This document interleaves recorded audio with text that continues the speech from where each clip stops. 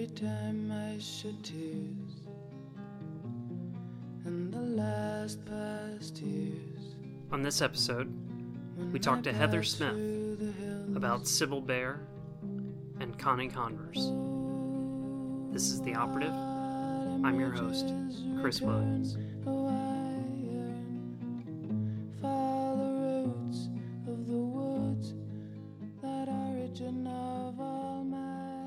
Well, thank you for doing this. I really appreciate it. Oh, of course. Yeah. Thanks for asking me. I'm excited to tell other people about these ladies. So, yeah. To start off, tell us a little bit about yourself. Yeah, my name is Heather Kathleen Dunaway Smith, all four of my names. I'm an artist. That's kind of how I identify, but I'm a musician. I make music under the moniker of Bone and Bell.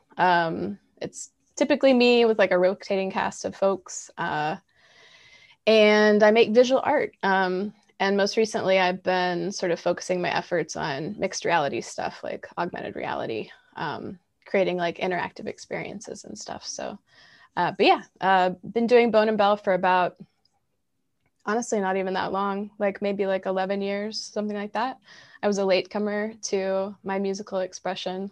I'd always kind of like written songs and stuff, but hadn't directly pursued it until I sort of stumbled upon a few different things. But like the PRF songwriting competition kind of showed me that like people might like what I was doing, and sort of gave me like a low risk environment to sort of try on songwriting. And and then from there I kind of gained confidence and was like, yeah, I'm gonna be a musician. And so then I went for it and started releasing albums and stuff. So you wanted to talk about Connie Converse and Sibylle Baier. Yeah, right? We hope it's Baier. Yeah. If it isn't, someone tell us in the comments. She's still alive. I guess we could ask her, but I think she's a little bit of an introvert, so she might be hard to contact. But yeah, I did. I'm kind of breaking the rules. I realized that most people like pick one person, but it was kind of hard for me to decide. Plus, these ladies only have like one album each. So figure we can talk a little bit about both of them. And there's also a lot of like overlap between the two, like thematically. So like I thought they would be a good pairing. I actually didn't discover them until the last few years because their work wasn't even released until like the late aughts. But both of them, created music, and Connie Converse is like from the 50s, and Sibylle Baier was recording in the 70s. But their music was totally undiscovered until the last few years. And there's actually like a whole collection of female artists from the 50s, 60s, and 70s that are suddenly being sort of rediscovered and like given their proper props. But they were all kind of ahead of their time. But there's like, Vashti Bunyan, Linda Perhacs, Annie Briggs. There's a lot of them. But Sibylle Baier and Connie Converse are definitely part of that crew. So yeah, they're undiscovered female songwriters from, those time periods. They've both got kind of like a very unvarnished thing going, which I really appreciate. It's like not necessarily minimalism, but you can just tell that like every musical decision was very carefully sort of exacted. And also both of them, the records that are available now are actually collections of reel-to-reel recordings that they did at home. And that were then, later put together by other people and released. So I think that's kind of interesting as like a form of documentation for the music of these women. And also in particular, like these women talk about the female experience in their respective time periods, which is interesting because it's not necessarily something that was like, commonly talked about like in art, especially in music in this way. So yeah, that's why I decided to talk about these two. So when did you first discover them, or which one did you discover first? I think I discovered Sibylle Baier first, and it was probably around like 2008. Maybe even later than that. It might have been like 2010 or something. And I don't really remember how I discovered her, but I remember when I discovered her, which was well, have you ever had like an album that like enters your life at just the right time, and it's like the only thing that you want to listen to for that period of time, so you just always associate it? It was that, basically. So it coincided with Jason's grandfather dying, who was this man named Poppy, who was this like very beloved patriarch of the family. So this was like a major sea change in his family that had been in this part of Arkansas for a really long time. So we went to Arkansas on this trip for the funeral and to be with his family. And we just listened to this album over and over and over and over again, like all the way driving down from Chicago to Arkansas and all the way back up and while we were there. And there was just something that was like, so, if you listen to it, you can hear the heartbreak in certain songs. So clearly that was like, kind of the right time to listen to that sort of music. But also she talks really honestly about some hardship and like depression and stuff like that, but like always with like sort of an eye to her recovering from it. So I don't know, there was like kind of a sense of like perspective that the album seemed to give me. And also her range is like perfect for my range, so I could just sing along with it like to my heart's content and sort of like found peace through that. And it was just really calming and interesting. And it sort of coincided with, I'd already released some music at that point, so I was already kind of doing my thing, but like I felt like a kindredness with her and the sort of songwriting that she was doing. It was pretty apparent to me that like she wasn't really trying to be anybody else.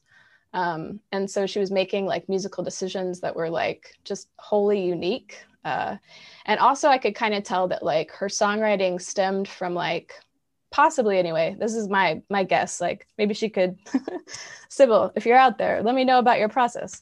But like, it seems like some of her work is lyric and vocal driven, and she's made some of the song decisions and like the instrument decisions like after that, or like to follow that. So she actually switches time signatures all the time in kind of an interesting way. So one of my like favorite songs of hers is The Color Green, actually, is like what the album is titled.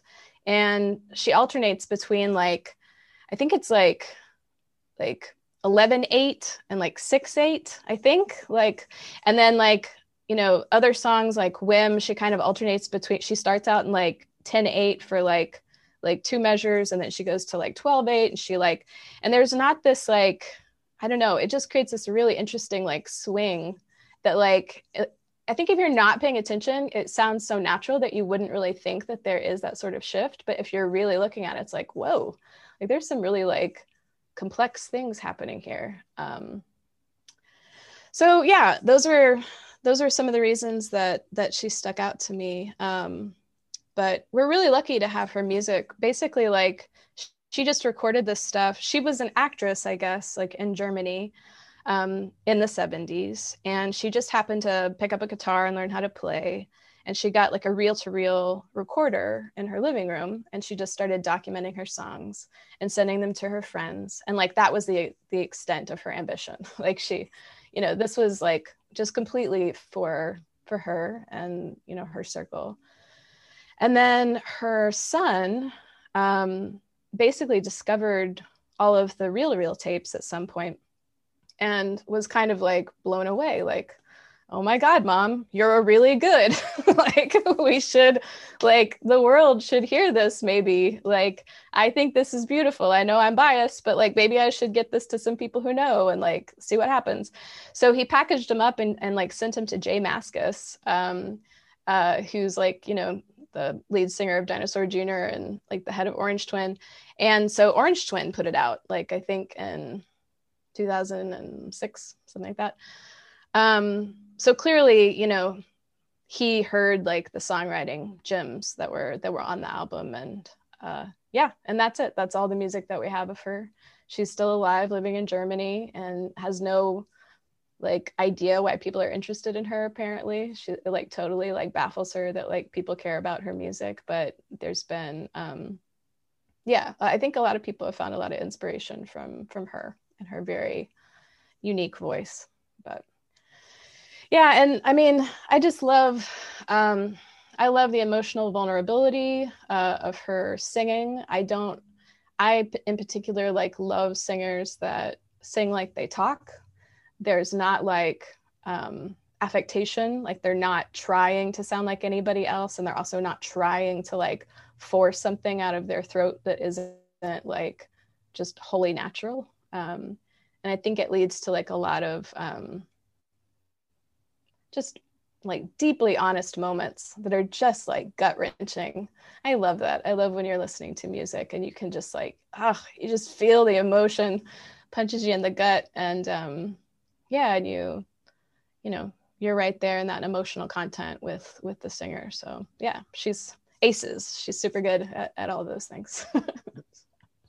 And then when did you come across Connie Converse? Now, Connie, again, I don't remember like when I very first discovered her, but I again remember the time, and it was I was in a job that was not fulfilling. That's like a kind way of putting it. And I knew I was leaving, but I had to like do something with my time while I was there, right? And sort of find little ways to escape. And I discovered her music during that time. And so I just like voraciously like went through the album and like tried to find more information about her because she's kind of a mysterious person. And and again, I just felt like a kindred, you know, she was a kindred spirit or something, like in the way that she wrote songs. So she brought me a lot of like comfort during that period. And I've done a little bit more research on her since. And I'm hoping to get some sheet music for some piano stuff that she wrote that would be really interesting. But yeah, Connie's a very interesting lady. So she disappeared about like 47 years ago, something like that. She wrote her family a letter basically saying like, let me go. And then she went, and she's never been heard from since. But, you know, so there's some mystery around her and stuff, but like some people actually talk about her as though she's one of the very first recorded like singer-songwriters, like before that was even like considered a genre, because she was active in the 50s, making these like home recordings. And she was basically like a really precocious child. She was sort of described in terms of like being a polymath and a genius, like by her immediate family, because she was just like instantly good at stuff, multi-instrumentalist, valedictorian, yada, yada. Also a little bit of an oddball compared to other people, quote unquote. I suspect she might've been on the spectrum or something like that. She was just, you know, a different sort of person. She got like a scholarship, and she ended up leaving the scholarship and moving to New York City to pursue her music. She started recording, passing it out to friends, that sort of stuff. And she ended up getting invited to basically like a salon, like a once a week music salon that was run by the Tom and Jerry animator, Gene, what's his name? Gene Deitch, I think it is. Oh yeah. Yeah. And so he was like an audiophile, and he like hosted this like salon where he like recorded people. And apparently when she showed up, he like had second thoughts because she, all right, how do I put this? In her time period, there was like, you know, there was a whole lot of pressure for women to be glamorous, and she was seen as like not giving a fuck, basically. And so she didn't wear makeup. She basically wore these like potato sack dresses. Like she just put her hair up in like a very like practical bun. She just like, she did not give a shit about what other people thought. And this was like really disruptive, like in her time period, and even disruptive for Gene. Like apparently he was like, well, who does she think she is? You know, she's arrogant, etc.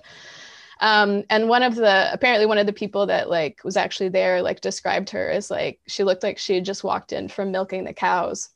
So anyway, she takes to the stage. They let her do it anyway. She starts singing, and instantly everybody's like blown away. Like, oh my God, these songs are amazing. And so Jean became like a big fan of hers and helped her get like on a morning show on CBS, which, you know, nothing really came of that. And so she kept pursuing her work, and it just never really found her audience. So she recorded music and tried to, you know, sort of get a leg up in the music world at that time for about 10 years, and then got really disheartened in about 61 and left New York. It didn't really write music again. But the bulk of her songs are from the home recordings on her guitar that we have. But she later moved to Harlem and started her musical sensibilities like changed overnight. She had a piano in her room, and she started writing these like really avant-garde, like much more avant-garde piano pieces, including like a suite based on like the myth of Cassandra, which is like the curse of Cassandra you might like hear thrown around. It's like this myth that's told about a woman who was like prophetic, but like nobody believed her. And it ended up in war and bloodshed, including her own, which is kind of funny because, I mean, or like, you know, there's some parallels because Connie Converse was like clearly super ahead of her time. When you listen to her music, like she's clearly pulling from like so many locations and synthesizing them into this totally unique thing.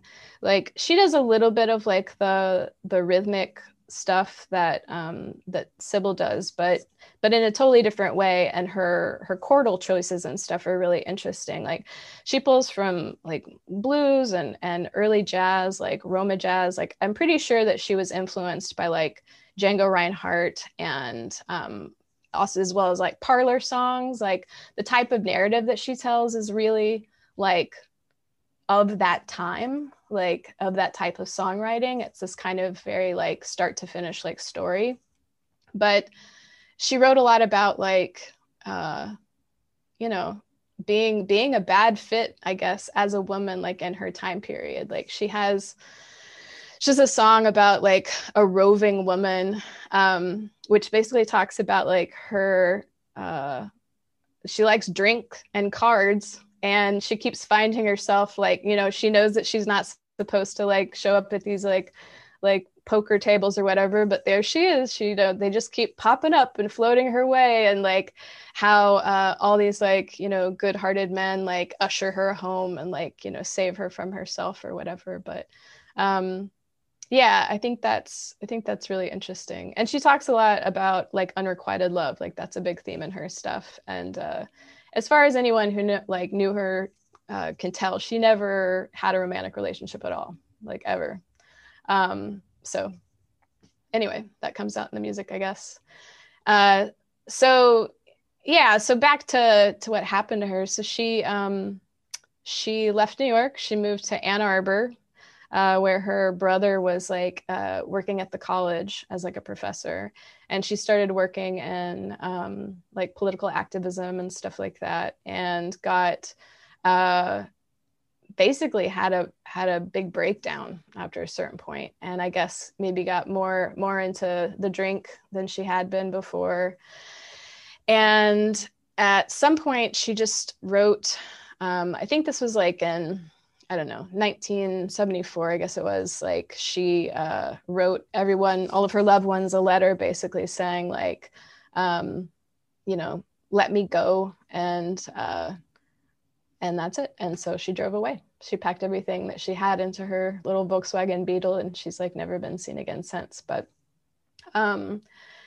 in, I guess, 2009, a bunch of her recordings were released by her brother and Jean. Basically, her brother discovered these recordings like in an old cabinet or something, and was like, hey, Jean, like, remember my sister? Like, the world should probably hear these things. And so they, you know, got these 18 songs and put them on an album and put it in the world. So, and I think she's had a lot of influence on like modern musicians. Like I've seen a couple other people kind of mention her influence on them.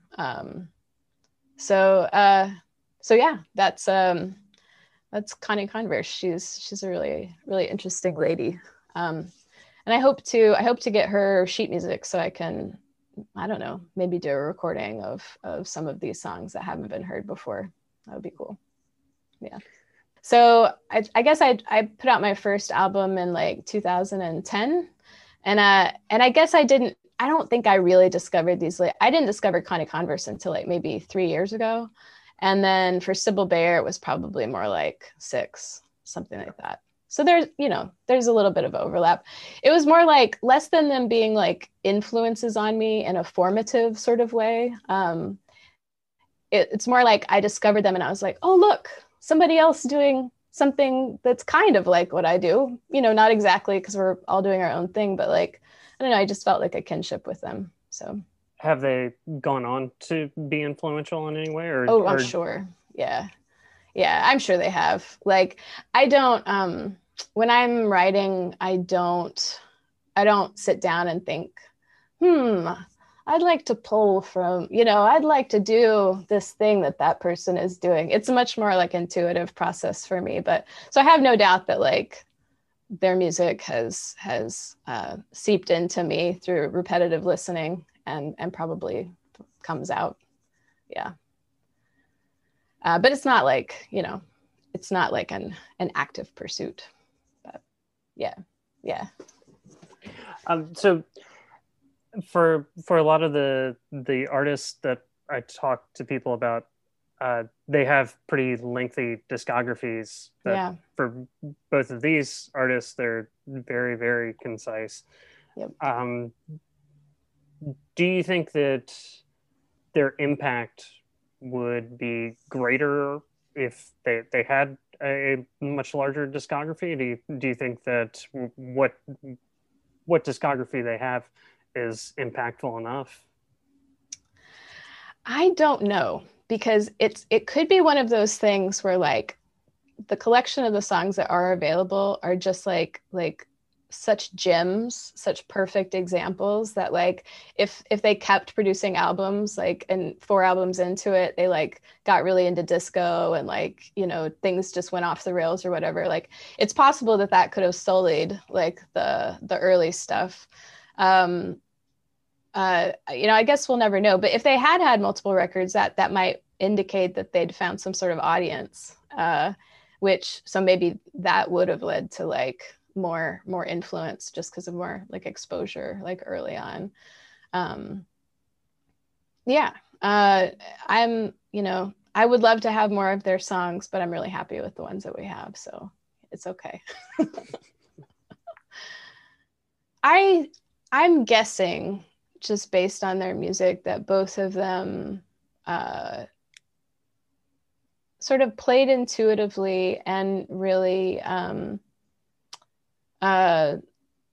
I don't know, like just had an ear that liked something that was like a little bit different. So I like to play a lot with like half steps and like interesting resolutions, and also like alternating between like different like cut time and regular time, just to create sort of like interesting like pushes and pulls. And I like I like weird chords. I like like what people would call jazzy chords, or whatever. I grew up like being pretty obsessed with like klezmer music and Django Reinhardt and like Delta blues and also like Stephen Sondheim. I was like a theater kid, like a really hardcore theater kid. I have a little PTSD from it, but I was really into Sondheim, who's like an incredible like wordsmith and also has like, an interesting ear, like in regard to rhythmic choices and chordal choices and all that sort of stuff. I basically just like, I like weirdos and I like people kind of expressing themselves in like the most authentic way possible. And I think that both of these women like really do that. So like, because like when I started making music, I wasn't good enough of a musician to like try to emulate anybody else. Like I was a latecomer to playing, and although I'd absorbed lots of music and I really loved it and I'd written songs since I was a little kid, I'd never like had the aspirations of like being a rock star or like whatever. So I didn't grow up like playing along with my favorite albums or anything. It was much more of a just like, oh, I'm going to sit here with this instrument and like this song comes out, much more of a discovery sort of thing. And so, yeah, I relate to both of them for that reason. And also, there's lyrical stuff that I think all three of us kind of do, like kind of alternating between like a little bit of stream of consciousness and like metaphorical stuff or allegorical stuff. And and there's just an honesty that both of them have that I very much relate to. Like, I'm not, when something is as stripped down as that is, there's like literally nowhere to hide. It is you and the songwriting and the instrument, and that is it. And there is something like, for me, both art and music are about like connections, like with other human beings. So when there's like that little of a veil, it's like the best way for me to show myself like fully. Nothing to hide behind. So I very much relate to that with these two ladies also. Is there something that you wish that a general audience, knowing that they never reached a broader audience, but is there something about these artists that you wish people could understand, that a general public couldn't understand about them? I mean, first off, I would just like people to hear them, which was like one of the reasons that I chose them, because like I very much doubt that most people have heard of them. So I would love to increase their listeners. But the thing I'd like them to like keep in mind as they're listening is like the context, like the time period that these women wrote in, and and just thinking about like the themes of like a woman's life, like in those time periods, and like how these songs are like a beautiful little snapshot of that. They offer us a glimpse into that in a way that isn't commonly offered. And I think it's informative on a lot of levels. So I just really hope that people like looking in old I hope that people continue to like look in old cabinets and like clean out garages and storage units and like find these gems for us, and like find the resources to share them, because since distribution has been democratized, like the opportunity for people to hear these folks is like greater than ever. And I feel there's like probably a wealth of like music out there that like was probably like crazy ahead of its time, that could be wonderful to listen to now. I'm thinking of like Michael Yonkers as like another one who was like virtually undiscovered and is like so ahead of his time. Like you listen to his music now and it's like he sounds like pre-Talking Heads, he's recording all this stuff in the 60s, and he's like clearly got this like kind of like it had sort of an atonal aesthetic. He made his own guitars and stuff, and they had like weird chordal relationships, and again like somebody just like being themselves and kind of being a weirdo, so, in a good way. Yeah. Well, thank you so much for doing this. I really appreciate it.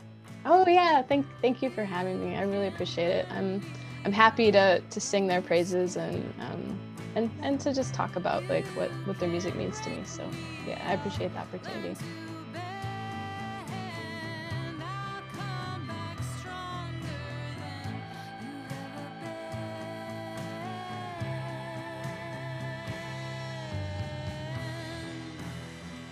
Heather's music can be found at boneandbell.com. The Operative is produced in conjunction with Radio Nope. For more information and a complete show listing, visit radionope.com. And to find all of our past episodes, visit theoperative.bandcamp.com. Thank you.